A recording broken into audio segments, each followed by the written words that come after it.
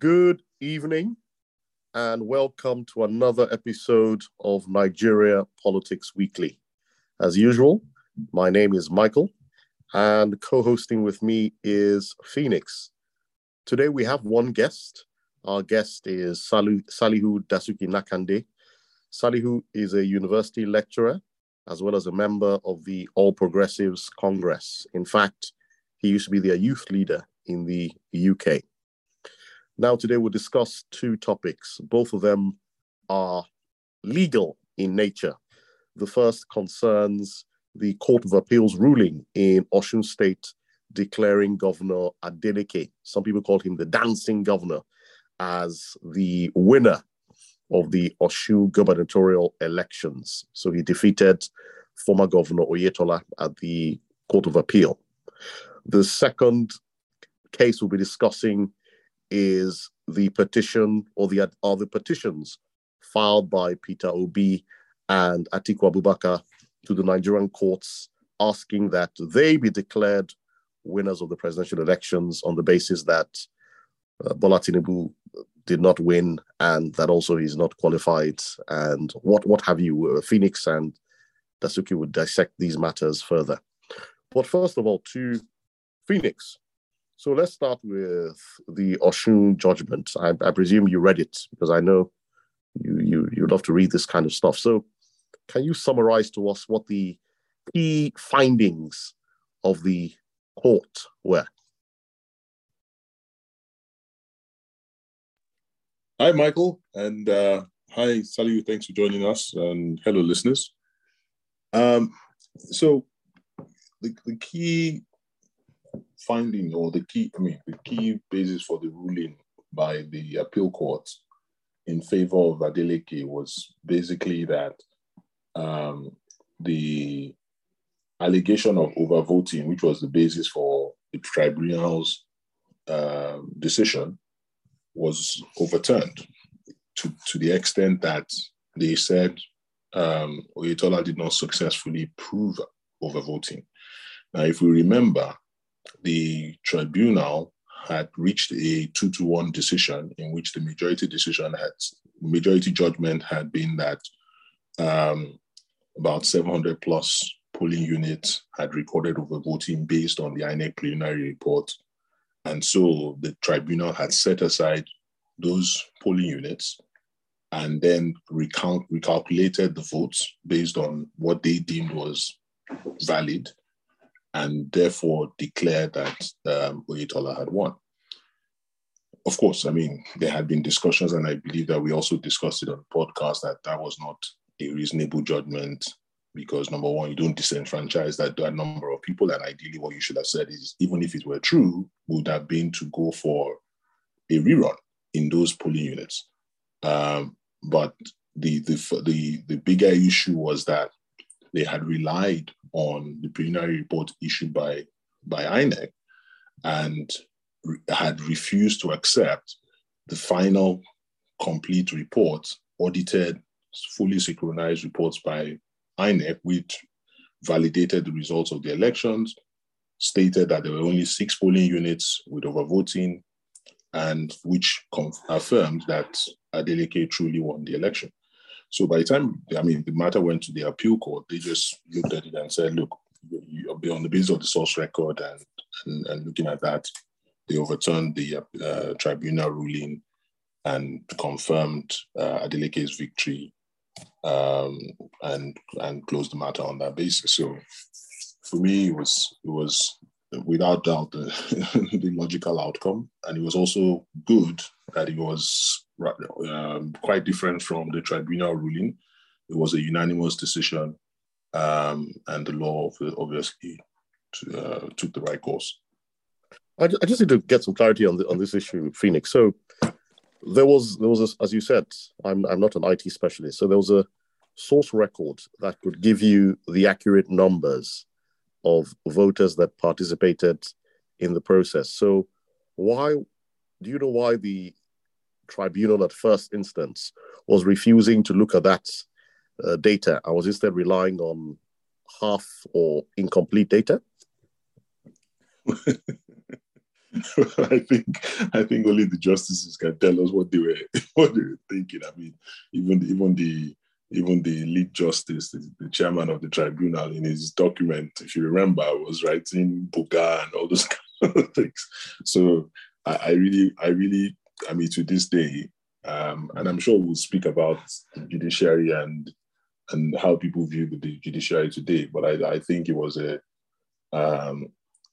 serious lapse of judgment. I mean, now bear in mind context, and context matters. BVAS is new technology. It was first used, in those 3 elections before we had this year, Anambra, Osun, and Ekiti. And so even INEC themselves were getting used to how this technology now enhances transparency and should improve the election process. So what happened was that when they completed the elections and asked for and ran a report from BVAS as to number of accredited voters, because that's what overvoting really means. Overvoting means that the number of ballots counted exceeds the number of accredited voters, which should not happen. You can't have more people voting than were accredited by BVAS. And that's a great step forward in our process, because with BVAS, with the PVC, people have to be biometrically accredited, and that captures that data. But again, this is technology, and for them, they ran the report before the BVAS machines had fully downloaded all of the numbers into their server. So what the data that they got out was partial, wasn't full. But again, going back to my point around context and new systems, it happens. And so somebody ran that report. It is an INEC report. They validated it, they certified it, and presented it to Oyetola based on what he had requested for his case. Now, INEC subsequently then provided the full and final report and said, look, this is the full and final report, and these are the BVAS machines, so you can validate and see that they tally. So what you have is not that it is not that it is fake. No, it is just incomplete. So admit the complete result, and you will see that there was nothing wrong with the election. But the tribunal refused, saying that no, this was already presented as evidence, and so they would not accept it. Of course, I mean, they must have understood that this was going to create an issue at the appeal level, and that's what rightly happened. So I can't speak to the state of mind of the members of the tribunal and why they decided to do something that would be overturned. I think there's also the issue of lack of consequences and lack of censure when judges, make certain judgments, and in other parts of the world, when you make a judgment that can very clearly be overruled, there's some censure.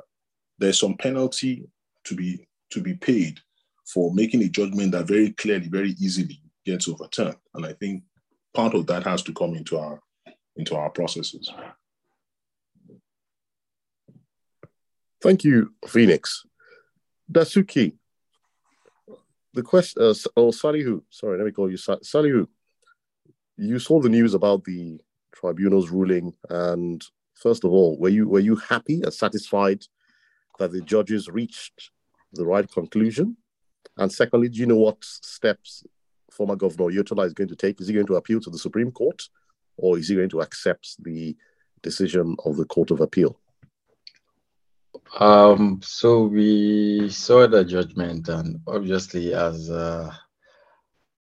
law-abiding citizens, and which the APC has always been, unlike the other guys in the other side, we respected the verdict. And just like the Osun APC and the governor said, they said they were going to read what the verdict was all about, and obviously they're going to go to the Supreme Court.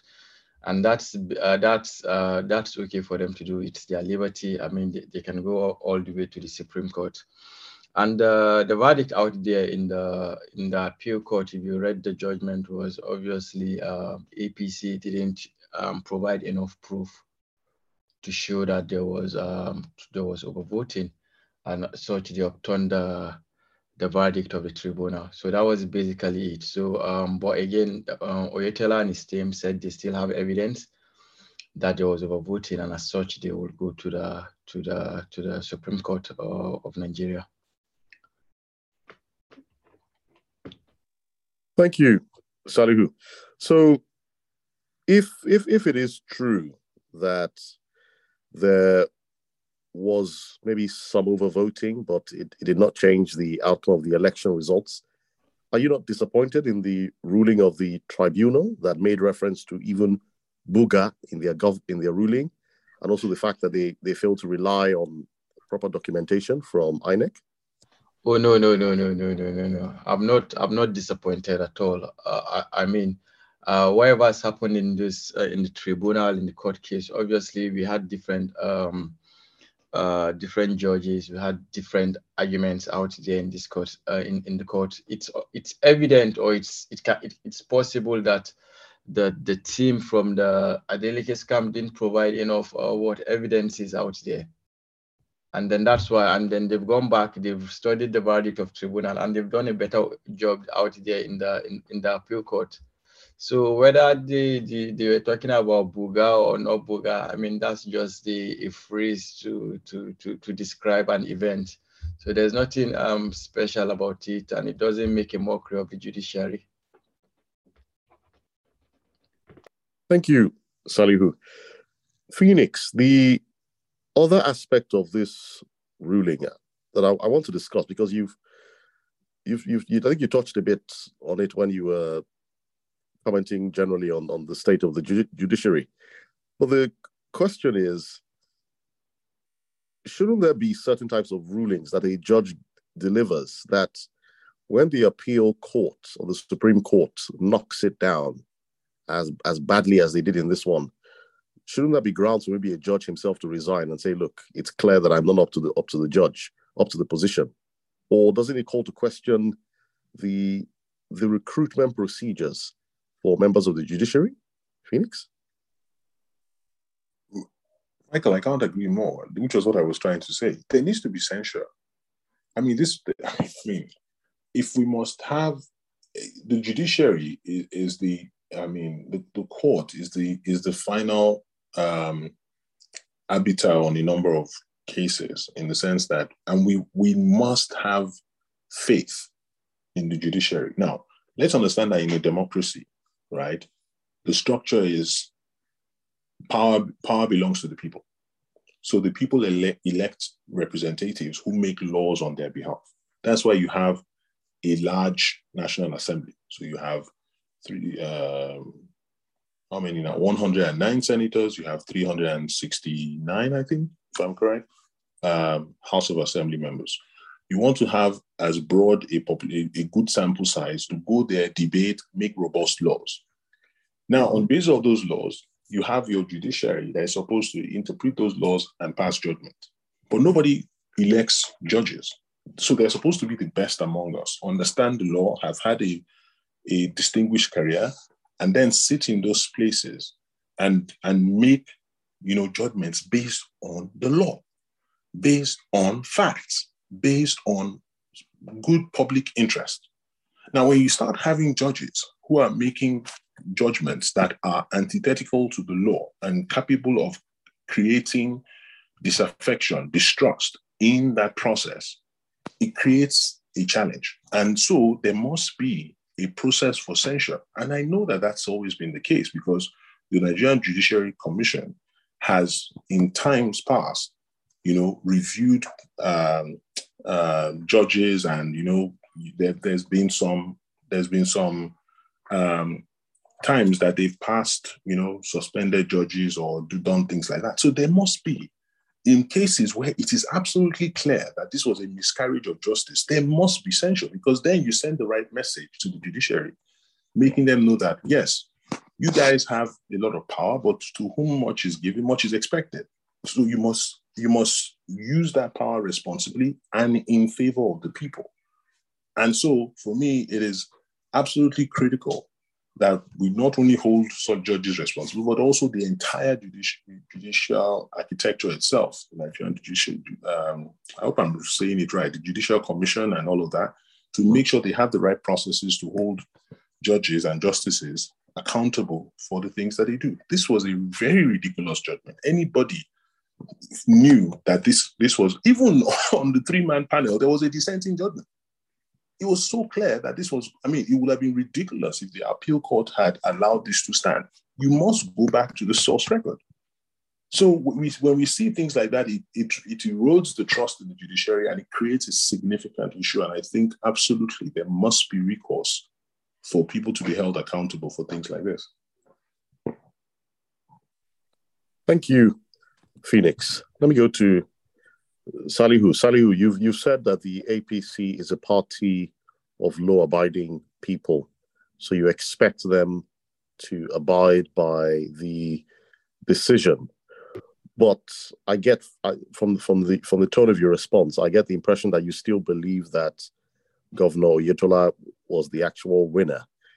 But the question is, the fact that in the presidential election, APC still lost Osun State, does that indicate to you that perhaps it is true that your party has fallen out of favor with the people of Osun?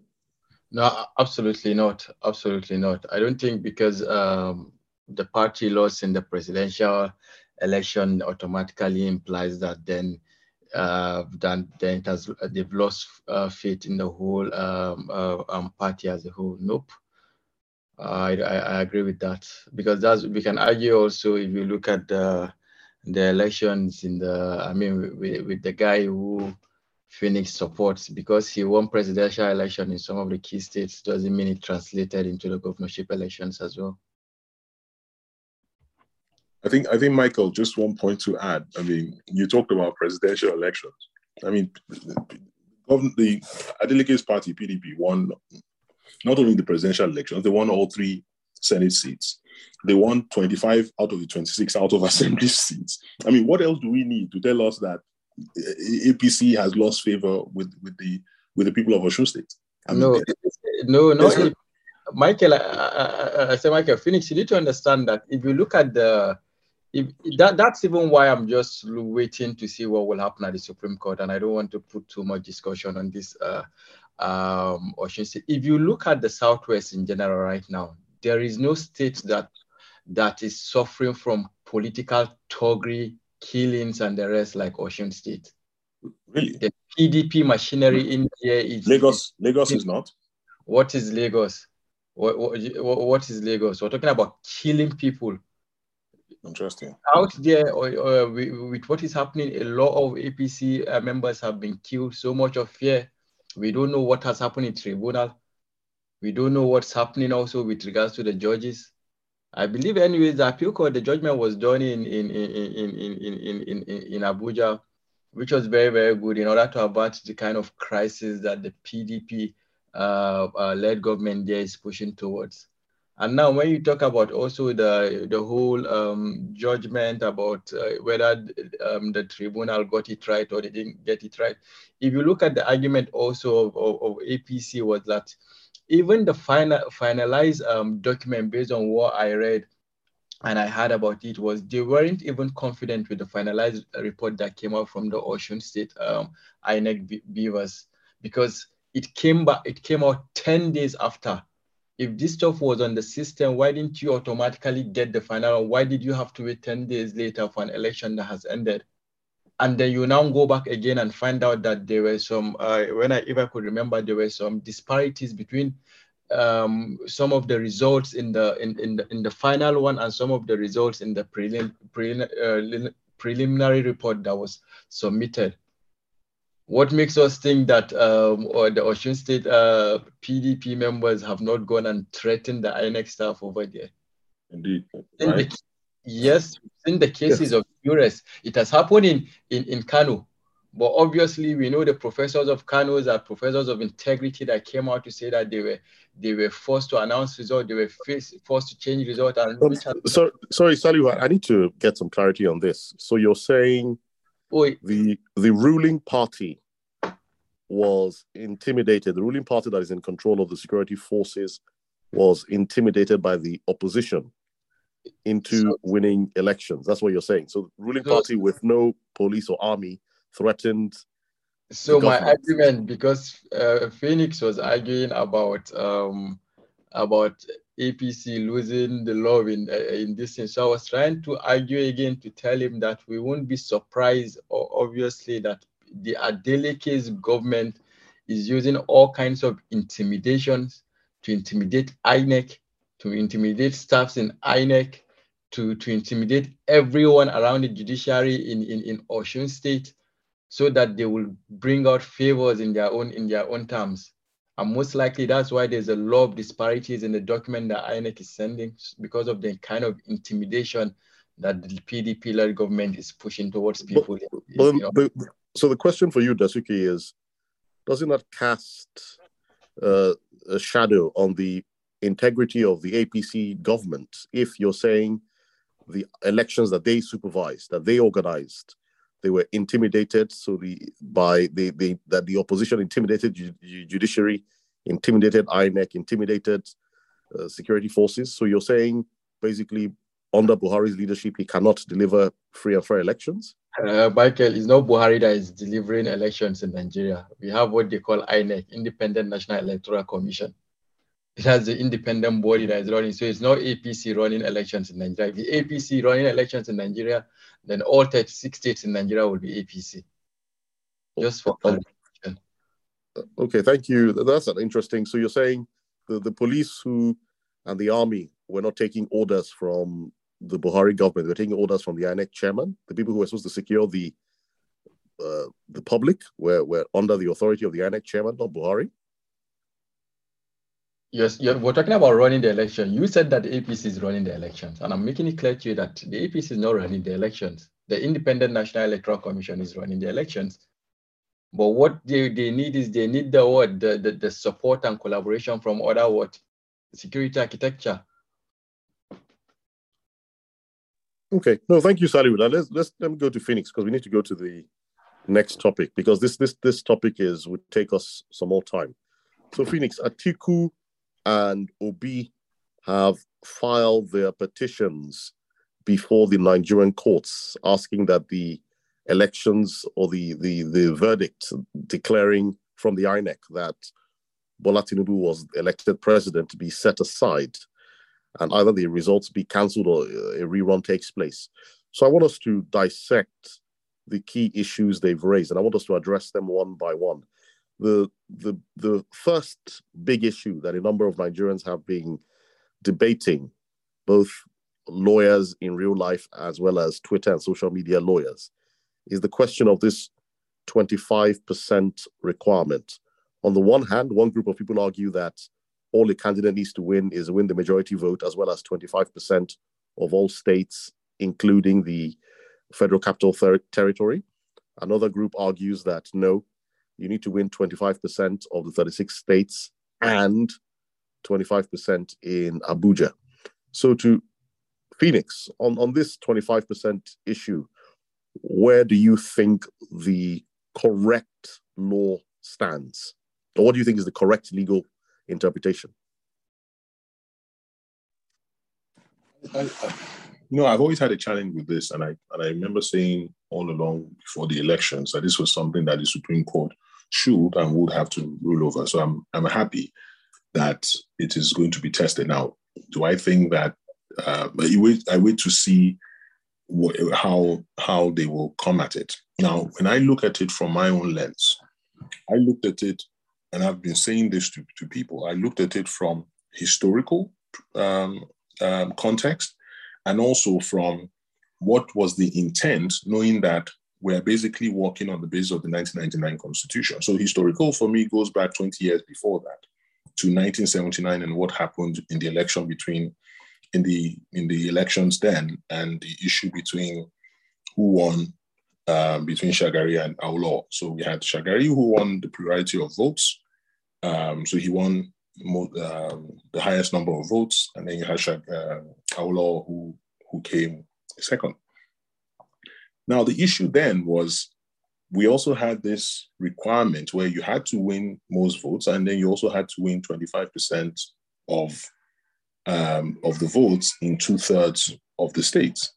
And back then, we only had 19 states. So it created a quandary because you can't divide 19 into 3. So that basically means you have, for you to have to calculate 2/3 of the states, you basically end up with 12 2/3. So as we would have it, Shagari got most votes, but then only got 25% in 12 states. In a 13 states, he got 19%. So, of course, he didn't meet the requirement, but then it became a question of, okay, so what is the requirement? If it's 12 2/3 and we start calculating, they went into so many permutations and that created an issue back then. It was finally resolved that Shagari won. But if we then go forward from there and look at how we then evolved, you can see in the evolution of the number of states that we have, that we kept going to a situation where our states were then divisible by 3. We went to 24 states, we went to 30 states, we went to 36 states. The Federal Capital Territory came into being, I believe, in 1991. And so by the time that we were having the 1999 Constitution, knowing that historical context, in my view, my argument has always been that the reason why we have 36 states is to enable us have 2/3 of 36, which is 24.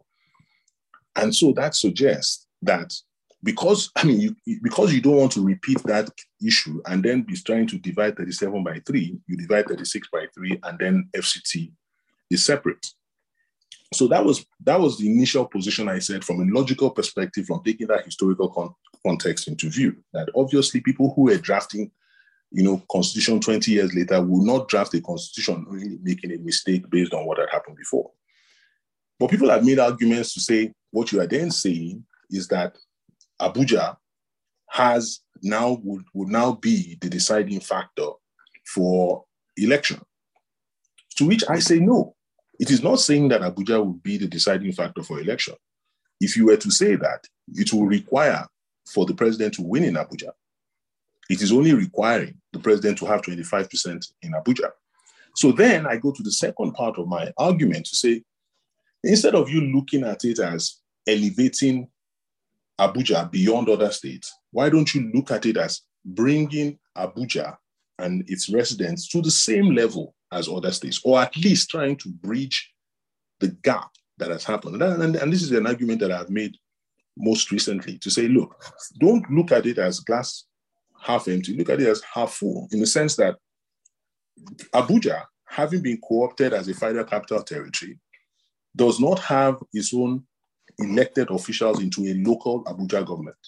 Rather, what the Constitution has done is to say that the president we all elect across the country, 36 states plus FCT, is the governor for Abuja. The National Assembly we all elect, where Abuja only sends 1 senator and 2 reps members into what I had counted before as over 500 people, will be the National Assembly that decides what happens in Abuja. And so if that's the case, if Abuja people do not have their own government, so if you flip it on its head, is it not fair to then say that whoever is going to be the governor for Abuja, because that's what the president is going to become, must have at least 25%. They're not even demanding that you win the election, because remember, in other states, you must win the plurality of votes, and you must win 25% in 2/3 of local governments for you to be governor. But they are saying that the governor of Abuja only needs to have 25% of the votes in Abuja for you to win. I do not think that is ridiculous. I think that creates some parity with everybody else. And so for me, those are the 2 things that I look at. Number one, if I look at historical context, and if I was putting myself in the shoes of those drafting the 1999 Constitution and putting this thing in, I would be thinking about making sure that doesn't happen again. So I won't be going 37. Instead, I will do 36 plus 1.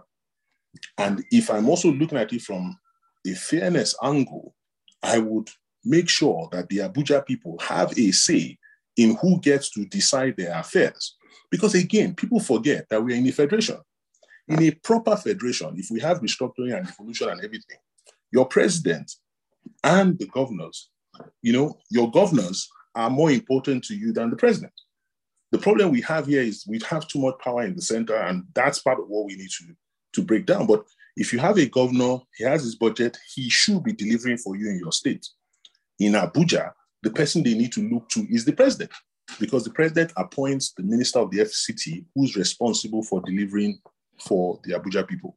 So in essence, what we are saying is that a president can win 25% of 25 states across Nigeria, be absolutely hated in Abuja, and become the president and governor, the person who decides what happens for the Abuja people. I think to the extent that it was only deemed 25% and not an outright win, I think for me, that balance from what is the intent of the law and what is the spirit of the law, that's how I look at it. So for me, from those two perspectives, I lean towards having Abuja as its own for that 25%, but then I wait to hear what the learned justices will say and how they would decide on the matter.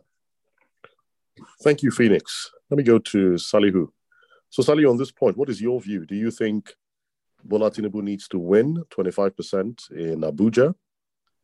No, no, he doesn't. It's obvious. Obviously, you can hear Phoenix saying that he would prefer the 25% there.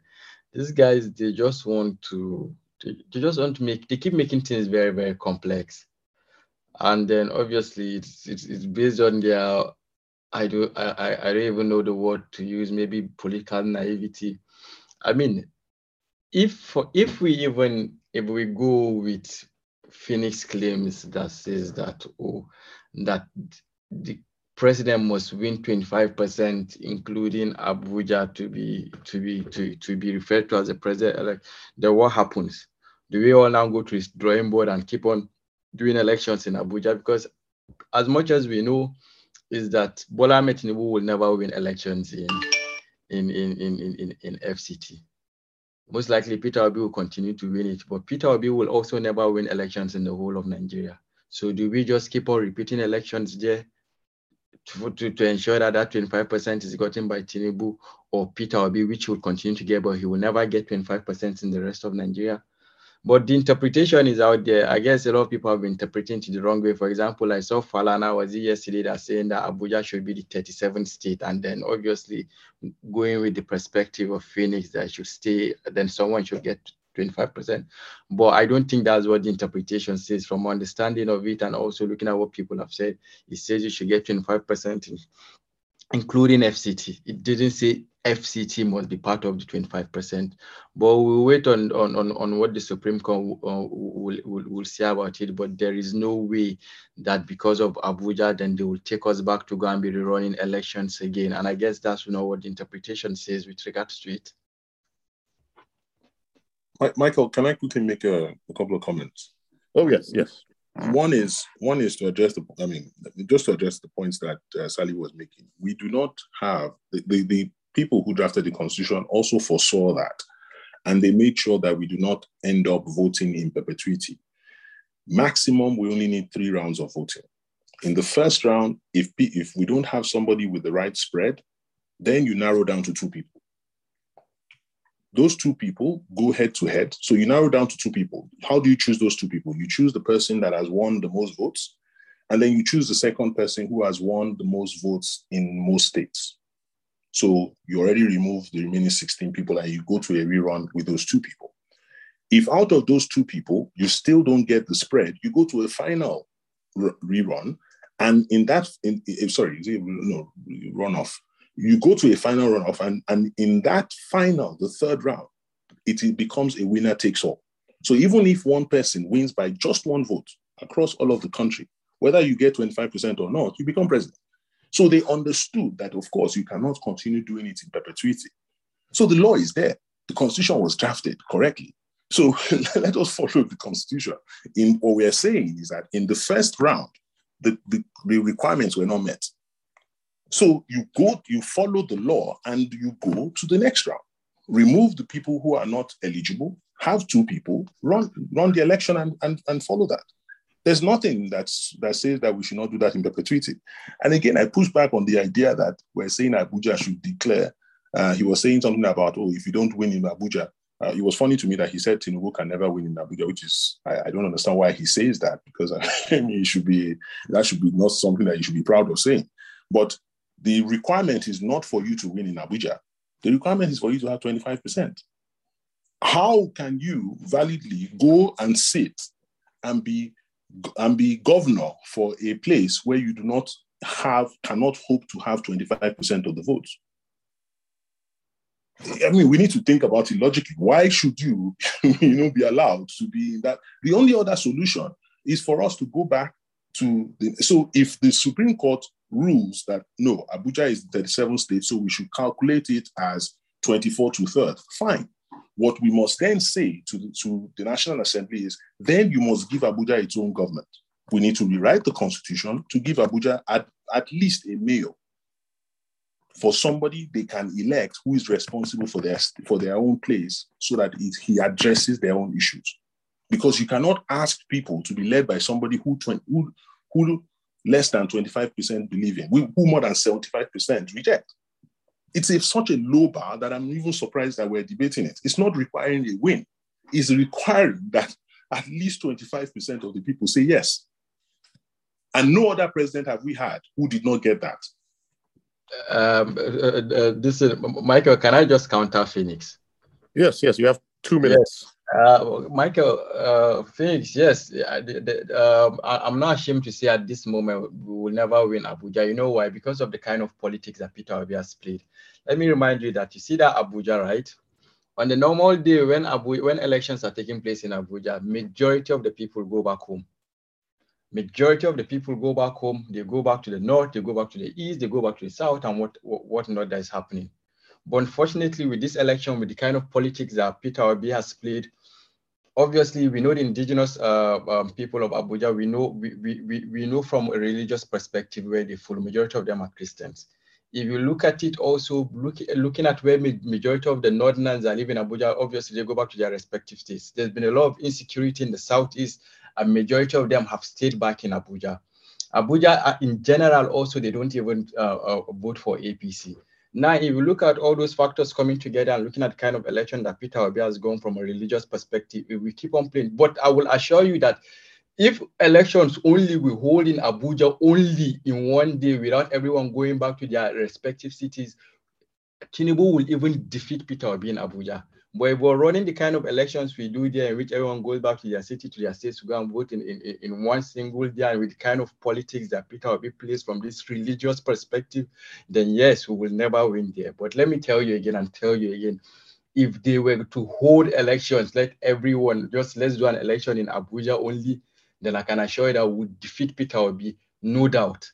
But right now, he's enjoying whatever it is that is playing around his own tempo. So that's why we'll never win at the moment.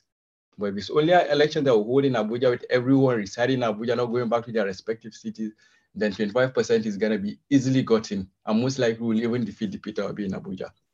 Saul, could you just clarify what you're saying? You're saying Peter Obi is playing religious politics. So what are you saying? That in Abuja, the dominant religion is Christianity? Is that what you're saying? I don't understand. Yeah, Abuja is not owned by Hausas, I'm sure you know. Who cares whether it's owned by Hausas or not? You said religion, you didn't say tribe. You're saying that Peter Obi is playing religious politics. That's why Tinubu cannot win in Abuja. So what does that mean? Is there a predominant religion in Abuja? Yeah, there's a predominant religion in Abuja. There is. Really? Yes, absolutely. And Peter Obi is playing a very religious and tribalistic kind of election. And that's where it has taken us today. He has divided this country, and I'm telling you directly, finished. So whether you take it back or you don't take it back, and that is it. Abuja. Peter Obi, who is a Christian and has a Muslim running mate, is the one who's playing religious politics versus somebody who had the same faith ticket. Oh yeah, absolutely. Your Tinubu, who had both Muslim is the one. I think it's obvious from even the arguments that is happening right now. But we'll have this discussion later on so that we don't move. Yes. Obviously, we can agree to disagree because I need to move on to the second aspect. And that's okay. I also need your engagement on this. So the second question is about this drug-related forfeiture that Bola Tinubu was the subject of in the United States. There was an affidavit that was sworn by the investigator saying he traced some hundreds of thousands of dollars into Bola Tinubu's bank account, and the source of that money was the heroin trafficking business. So the question, Phoenix, first to you is, there's an argument as to whether or not this forfeiture falls within the definition of a fine or a penalty for dishonest conduct under the Nigerian Constitution, and therefore disqualifies Bola Tinubu from even being a candidate. So first question to you, Phoenix, do you think this is sufficient to disqualify him? I believe so. The Electoral Act is clear on where you need to be, on what determines eligibility. And it's clear that, if you've been fined for an offense, and the interesting thing is that it calls out dishonesty, calls out fraud. It then says, or any other offense or whatever. So it's broad enough to say, basically it is saying that if you have been fined for a significant offense, you are not eligible to be president. Now, we now need to take a step back and say, what does fine mean? And therefore we go back to the Supreme Court, who have made a judgment where they've declared that forfeiture is a fine. It's akin to a punishment for a criminal offense. So if we have somebody who a competent court has ordered an asset forfeiture against, a drug-linked asset forfeiture against, and then we come to our own Supreme Court judgment saying that if you forfeited your assets, then that is akin to a punishment. It is a fine. And then we come to the Electoral Act, which says that if you've been fined, you are not eligible. It's clear. The law is clear. So there's no ambiguity there. The question is, what are the steps that you have to follow? You have to first, be certain that there was a forfeiture, and there's clear court documents to support that there was a forfeiture. And then you say, what does it mean in Nigerian legal terms? You go to a clear Supreme Court judgment, which to be clear, was delivered by the current Chief Justice of the Supreme Court. And then you come to the Electoral Act, which, let's not forget, the Electoral Act was recently renewed in 2022. So the people drafting the act knew that this was there. So for me, there's no, again, we wait for judicial interpretation, and I'm also trying to be careful because not to be sub judice, because this is in court now. But if we just follow the facts and the legal position, it should be clear. There should be no ambiguity. Thank you, Phoenix. Let me come to Salihu on this point. Salihu, because there's two strands to the APC's argument, or from what I've been able to put together. On the one hand, the APC seems to deny Bola Tinubu was involved in any kind of drug-related issue. But on the other hand, they also say, even if he was, it happened over 10 years ago, and therefore somehow the Constitution doesn't apply. Or alternatively, they say it was a forfeiture, but not a fine. So I want you to address these two questions, Salihu. So first of all, was Bola Tinubu in any way involved in any sort of drug dealing, money laundering, any kind of drug-related offense? And secondly, does that disqualify him from running for office, Salihu? I guess if it was going to disqualify him, I guess he shouldn't have been a senator of the Federal Republic of Nigeria. He shouldn't have been a two-time governor of Lagos State. And you say drug deal, absolutely not. But it's just unfortunate that some unpatriotic Nigerians have decided to bring up this discussion in order to tarnish the president-elect. No, sorry. I need to pin this thing down. So, are you saying money in his account wasn't confiscated by the U.S. government? Let me give you an instance, Michael. In 2007, right? I had a classmate here in England. He comes from a very, very wealthy home from Kano. Yeah, from Kano. His dad is a businessman. His dad is a businessman, and he sent him some amount of money. That was then in 2007. And then one of the bank, the leading bank in the UK, actually called him, and then they froze his account as well. and then they asked him that he needs to bring some evidences and whatnot from his dad's account. And his dad is a businessman that's not even educated, so I don't even want to mention names and stuff. But moving forward, when he requested for that document from his dad, what did the dad say? He said, no, he's not going to send any bank account. You know what? He can just as well just leave that money to them. And that was it. Today, that guy cannot open a bank account there. So what is it? He forfeited it. But at the end of the day, the argument also at then that 2007 with regards to that guy's parent could also be argued that with this large sum of money, what does your dad do? Could it be coming from one illicit and business? They could also argue that, oh, because he never wanted to share his bank account with this bank, most likely it's coming from an illicit business. But absolutely, that was not even the case. That was not the case. So that's the same case here with Tinubu. Large amount of money was found. There was an assumption. It was an assumption. There was no link with regards to the president-elect and drug dealing. If they would, why haven't they convicted him? I'm sorry, I need to pin this down. Phoenix, was this an assumption, as Sally was saying, that we're just assuming the money was drug money, that it was like his friend who was studying, Bola Tinubu's father sent him $400,000? And is that, are we the ones assuming this, Phoenix?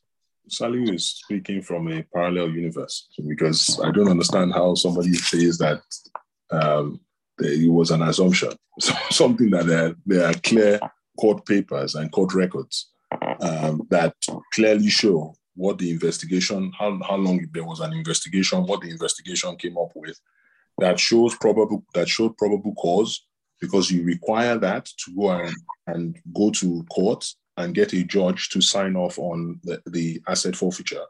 And the government needs to show the evidence. The US government needed to show the evidence that, look, there's a strong link here. But what happens is they seize the money. They don't appropriate the money right away. Mm-hmm. But then they put the onus on the person who owns the money to come and prove that there is no link. Now, the analogy that Sally is telling us is ludicrous to the extent that I can understand the quandary that this young man or whoever this person was, because his father refused to give him the evidence to defend the case. So the onus is not on the man who got money into his account. He got money into his account, but somebody else has to prove the legality of the funds. So he's dependent on somebody else. Who was Bola Tinubu dependent on to prove that the money was legal or not? Bola Tinubu said that the money was his.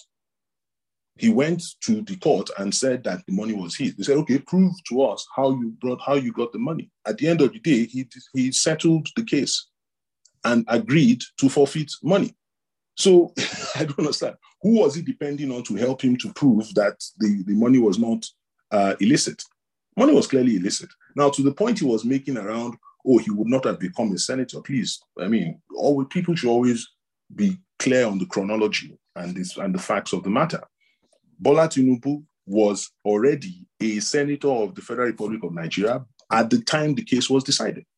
So yes, there was a forfeiture claim, but they debated the issue at the point when they signed off and agreed in 1993 September. He was already a senator for more than a year. So it was never going to affect his election as a senator. And let's not even forget that was under military rule. Then let's not also forget that having signed the deal that they made that agreed to forfeit the money, it was therefore done with prejudice, which meant that we're closing this matter, we're moving on from it, and that's it. So he then joins NADECO.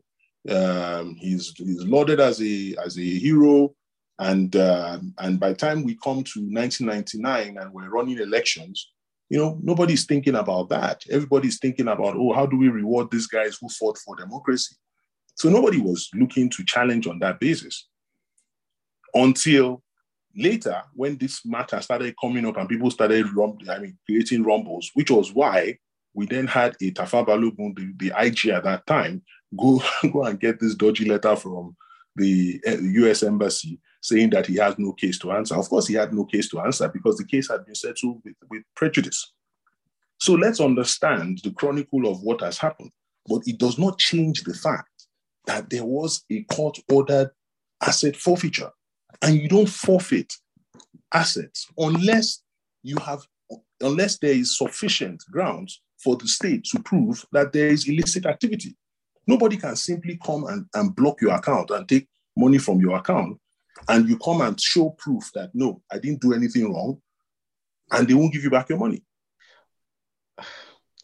Michael, please, can I ask Phoenix a question? Please ask. I'm listening to you. Yes, please go ahead. Please, just tell me, Phoenix, if there's a strong link, as his argument is, there's a strong link, there's drug dealing and whatever it is taking place, then the American government or the court in America, they will allow him to forfeit rather than convict him. Convict him how? He wasn't resident in the US. He was a senator of the Federal Republic of Nigeria. There was political expediency. They fined him almost $500,000. So you're making it sound as if they just let him go. Can you maybe just study the facts of the matter and the laws that they used to make this asset forfeiture happen? Okay, fine. If you tell me to go and study the law and go and say it, okay, fine. How does this now translate to them disqualifying him? You see, I'm just even looking at the whole of context of what you're trying to argue. You're just painting this just to argue and say, oh, this one is a dishonest man. Okay, fine. No, but he is a dishonest man. How does this now qualify to disqualify him from running for the elections? Which your own principle, because that's the whole argument you're just trying to bring.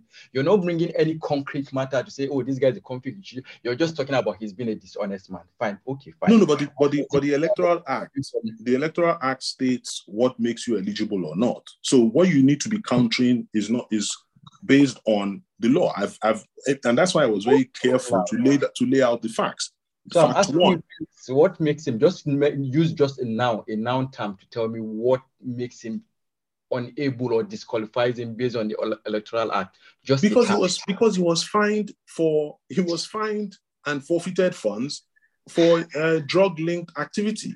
And the Electoral Act clearly states that for you to be eligible, you cannot be somebody who has paid a fine for an offense, either dishonesty, fraud, or any other offense.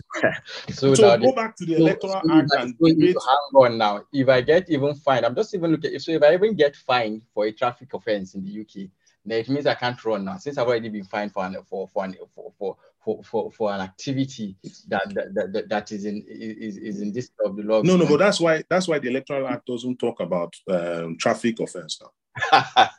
It doesn't mention traffic offense. It's not that. I don't laugh when you talk, but today you're making me laugh. No, but I'm just responding to you now. What you're saying is ludicrous. The Electoral Act doesn't talk traffic offense. It talks about weighty matters. It's very clear. So speak to the weighty matters that are in the Electoral Act. Don't give us all these funny analogies that you're coming up with. The Electoral Act is very clear. If you've committed fraud or dishonesty, number one, if you had been jailed, there would be no contest. But the Electoral Act was, the people who drafted the act were careful to say evidence that he's committed fraud. You're just talking Phoenix and just speaking English and drafting. Where you can't even show an evidence of, you're talking about he's committed fraud. Where is the evidence he's committed fraud? But the evidence is the court case that we just discussed now. This is the forfeiture that we just discussed is not enough evidence. Has he ever denied that he gave up $460,000? Has he ever told you that he committed a fraud or he? No. Sally, you answer my question first. Has he ever denied that he gave up $460,000? Has he ever denied that? Has he ever talked about it? Did he say it? No, but his spokesman, what's his name? Festus Keyamo came on national TV and admitted to having done to the forfeiture. He admitted to it. No, Festus Keyamo is Festus Keyamo Bola Tinubu. She's been now in court. Now you guys have taken it to the court. We're going to finish it. At least in court, we know his lawyers will talk on his behalf. Okay, so let's wait for the court then. Michael, back to you. Okay, thank you.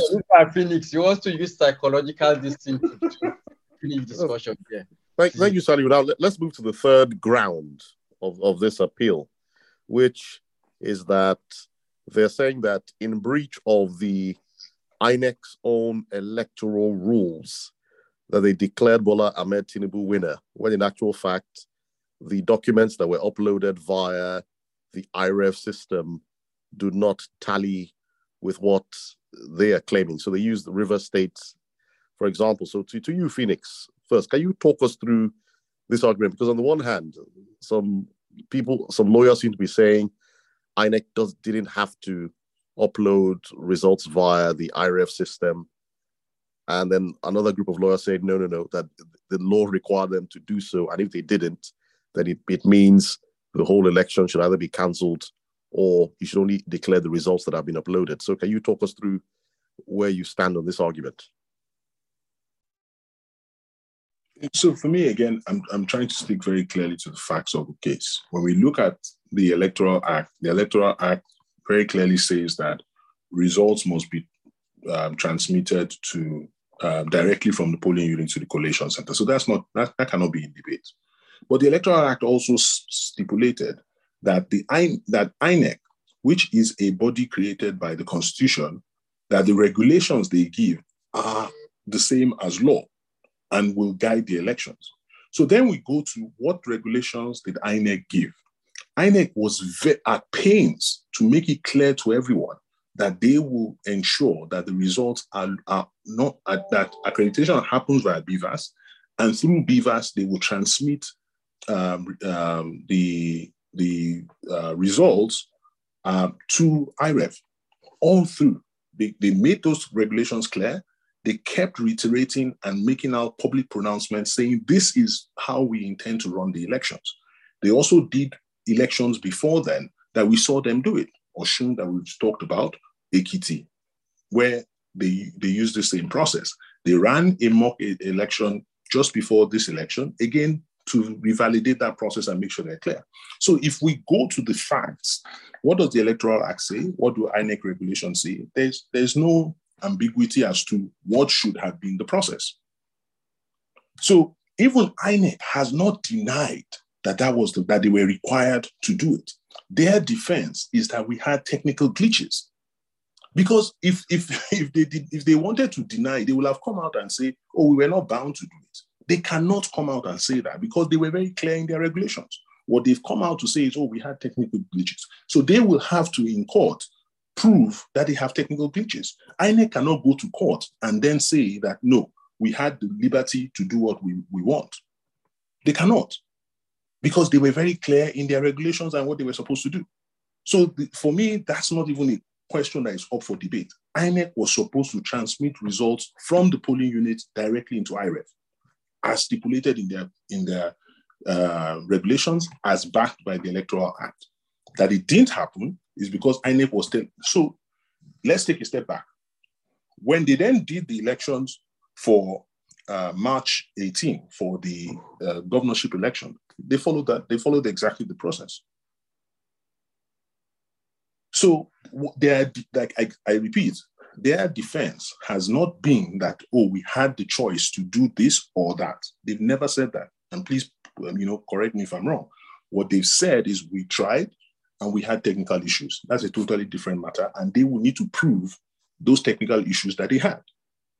Otherwise, they would have gone against the law and should be held liable and accountable for doing that. Thank you, Phoenix. Let me come to Salihu. Salihu, I know your background is IT and technology, if that's correct. The question is, are you not concerned that INEC laid down certain guidelines and did not follow them? They didn't upload results via IREV as they were supposed to. Secondly, from the online additions of the results in River State, people are clearly showing that even based on the results uploaded, Bola Tinubu, your party's candidate, did not even win in River State. Do these things not concern you? Michael, the results were uploaded, but there was delayed transmission of results to the IREF, which is not even what do you call it? It's not even a ground to challenge the election results. And if you look at even what the Labour Party are arguing, just like you said, is they are arguing with regards to, what do they call it? I guess with regards to Rivers and Benue. And to say that he was shortchanged in the votes announced by INEC. But if you look at it, fine. If you even give him the whole votes with his argument, dash him the whole Rivers and Benue, if you add the whole votes that were conducted in those two states and you dash it to Peter Obi, he wouldn't still win the elections. He wouldn't have the numbers to win the elections. And then secondly, like I even said, in his whole argument that he went to the court with is because one of his biggest mistakes, his case is a dead on arrival, is he didn't have agents in all the units across Nigeria. Liverpool, this would have even given them access to that duplicate copies of the form called the EC8 A1 from all the polling units. But you see, they didn't even have those forms. At least he would have had the duplicate to even come and prove his case in the court. And then also, he hasn't even provided evidence on how he felt he got the whole 25% of the vote cast across the 36 states of Nigeria, including the FCT, that would even warrant them to declare him as the winner of the election. And I guess that's what he was trying to look for in his fourth prayers. But we'll see how it goes. But for now, whether they dash Rivers or no Rivers or wherever it is, he's not going to win the election. But with regards to delayed transmission of the results to INEC, I don't think that's the ground for them to even argue about the elections. Thank you, Salihu. We've obviously, you and Phoenix have diverging opinions. The final point I was going to touch on is questions about the integrity of the judiciary, because a number of senior lawyers, including the likes of Olisa Agbakoba, senior advocate of Nigeria, a number of them have expressed concern that, because Olisa basically said on his own analysis of the law, it's obvious to him that Peter Obi's case should succeed. But he said his problem is that the judiciary or the Supreme Court is very unpredictable, that they've delivered bizarre rulings. In the Imo State example, they did the same with Senator Lawan, who did not take part in the primary, but somehow the courts ruled he was the candidate. So Olisa Agbakoba made this point, saying he doesn't trust the judiciary. So Phoenix, where do you stand? Do you agree that the Supreme Court is unpredictable, or do you think Olisa Agbakoba is just being a bit overly dramatic? I think it's almost to me as though we can't say they're unpredictable. It's almost like you can predict that they're going to come up with something that most people are going to be scratching their heads and wondering where did they pull that out of. And for me, that's a worrying pattern because, you know, it is a pattern that we are seeing with the judiciary and also with the Supreme Court. We've seen this Supreme Court, you know, in the Imo elections, completely bring something that was so left field that it's out of this planet. To the extent that, I mean, you know, you disregard votes that were, you know, legally reported and all of that, and then say you're basing your judgment on something that some individual, the whether it be the police commissioner or somebody, there was some police guy that provided some documents, and that is the basis for which they decided that somebody had won the election. You've seen a Supreme Court that has decided that somebody who ran for president and failed to get the nomination actually is eligible to run as senator, talking about the Ahmed Lawan case. So you're seeing quite a number of cases like that tell you, guys, what's going on? This is not the Supreme Court we used to know. There used to be judgments on the basis of law and fact. And yes, it was not always that there was general consensus, but at least you could run a thread through how they've decided and say, okay, there is some logic to what they're doing. But nowadays, the concern is you can't even point to, the reasoning behind it. And that's what gives people cause for concern. And you can also see it play out in the petitions that have been put forward. So when I look at the petitions that have been put forward, you can see that people are trying to petition on multiple grounds to make sure that they force the Supreme Court to address multiple issues. And do not forget, Supreme Court cases, as with all levels of the court, but particularly the Supreme Court, it becomes decided law, becomes precedent. So they are practically forcing the Supreme Court to take position on several things. We've talked about the Abuja 25%. We've talked about eligibility to run for president. We've talked about the Electoral Act and the requirements to use IREV and BVAS. So there's so many. It speaks to the concern that those who are petitioning have with the court, in forcing them to address multiple issues rather than saying, look, we are clear that if we are clear on a number of things. One, you should not have declared this guy as president because he didn't get 25% in Abuja.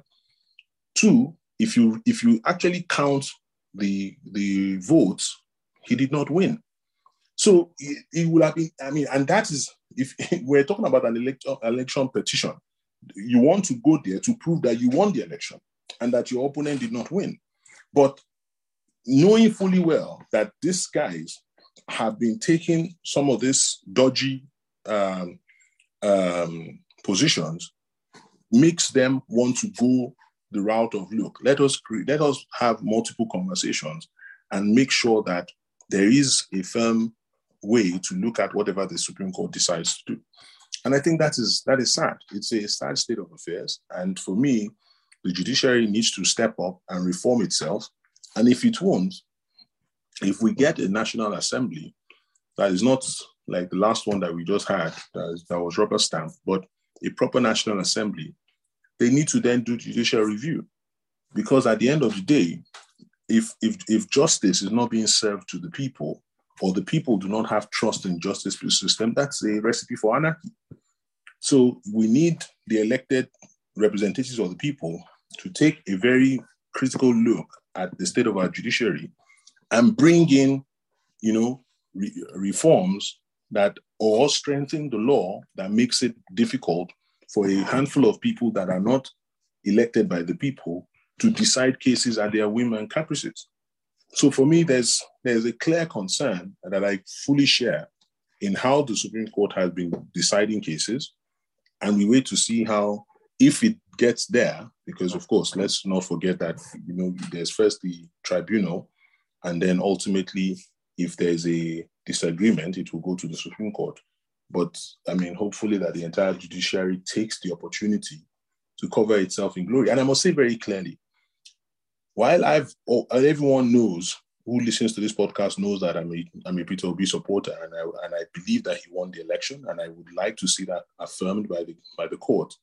If there is a clear, legal, and factual path to a decision made by the Supreme Court, I will accept that.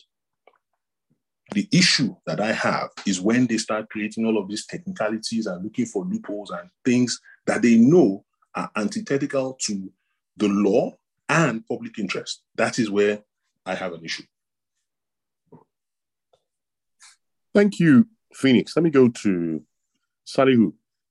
Salihu, as Phoenix has said, and the question I asked is, Olisa Agbakogba, a well-respected Nigerian lawyer, has highlighted the case in Imo State, for example, where Hope, some people call him the Supreme Court governor, came forth in an election but somehow was catapulted into first place by the Supreme Court. You have Senate President Lawan, who didn't take part in a primaries, but somehow the Supreme Court declared him the candidate. So Olisa Agbakogba has expressed concern that he doesn't think the Supreme Court is following the rules and he doesn't trust their judgment. How do you respond to this, Salihu? Do you have faith that they will do their jobs in the case of Bola Tinubu? Yeah, absolutely. I have faith they will do their job. The problem with the judiciary in Nigeria is, or rather not the judiciary, but our citizens, our friends in the opposition, people like them, Phoenix, is whenever the judiciary doesn't favor them, they go haywire. Whenever it favors them, then it's working. But absolutely, I believe in judiciary, and I have no doubt that they will give the right judgment. But you can see what's happening, Michael. You can see, even before the judgment even comes to play, you can see the kind of threats, bullying, embarrassment that the opposition has been throwing about to people into judges in the Supreme Court. Some weeks ago, I was on my Twitter account, Michael. There was a guy that tweeted the pictures of each of these judges and their children. You see, these are the kind of people that we have in this country because they've decided not to win election. They've gone out there to spit on our judiciary. But I believe in the judiciary. I will see what will happen. But you see, again, the implication of what's happening is, like I said earlier on, is that there is no way that the opposition is going to win because they do not have solid arguments on ground to win this case. But now, if they don't, or the verdict doesn't favor them, then the adverse impact of on the country is what I'm even afraid of. But I'm sure Phoenix will have an answer on how we can maintain peace if the verdict doesn't favor his principle.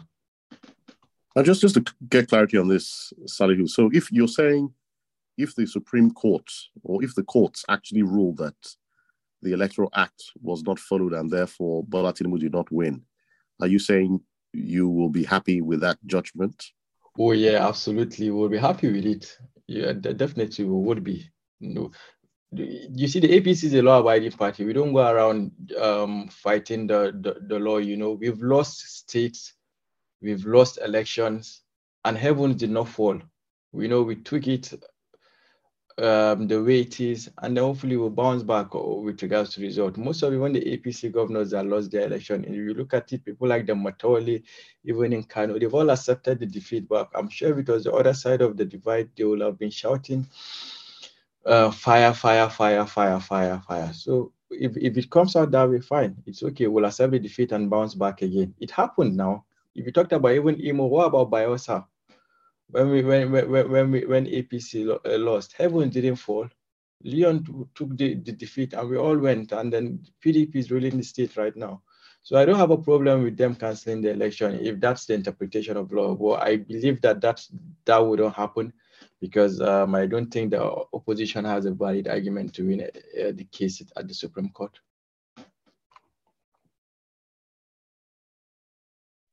Thank you, Salihu. But our time is up, and hopefully we'll be able to bring you back here when we get a ruling from the Court of First Instance, which I believe is the tribunal. But until same time next week, first of all, I say thank you to our listeners. Thank you, Phoenix. Thank you, Salihu. And some listeners were asking for some explanations for why there was a video of me taking part in a boxing event.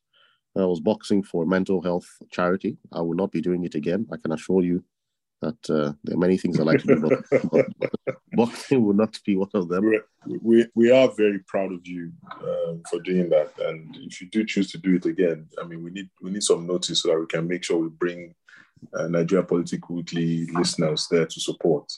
No, thank you. After that, when I received the first punch, I was literally in severe pain, like I thought, oh my Lord, why am I here?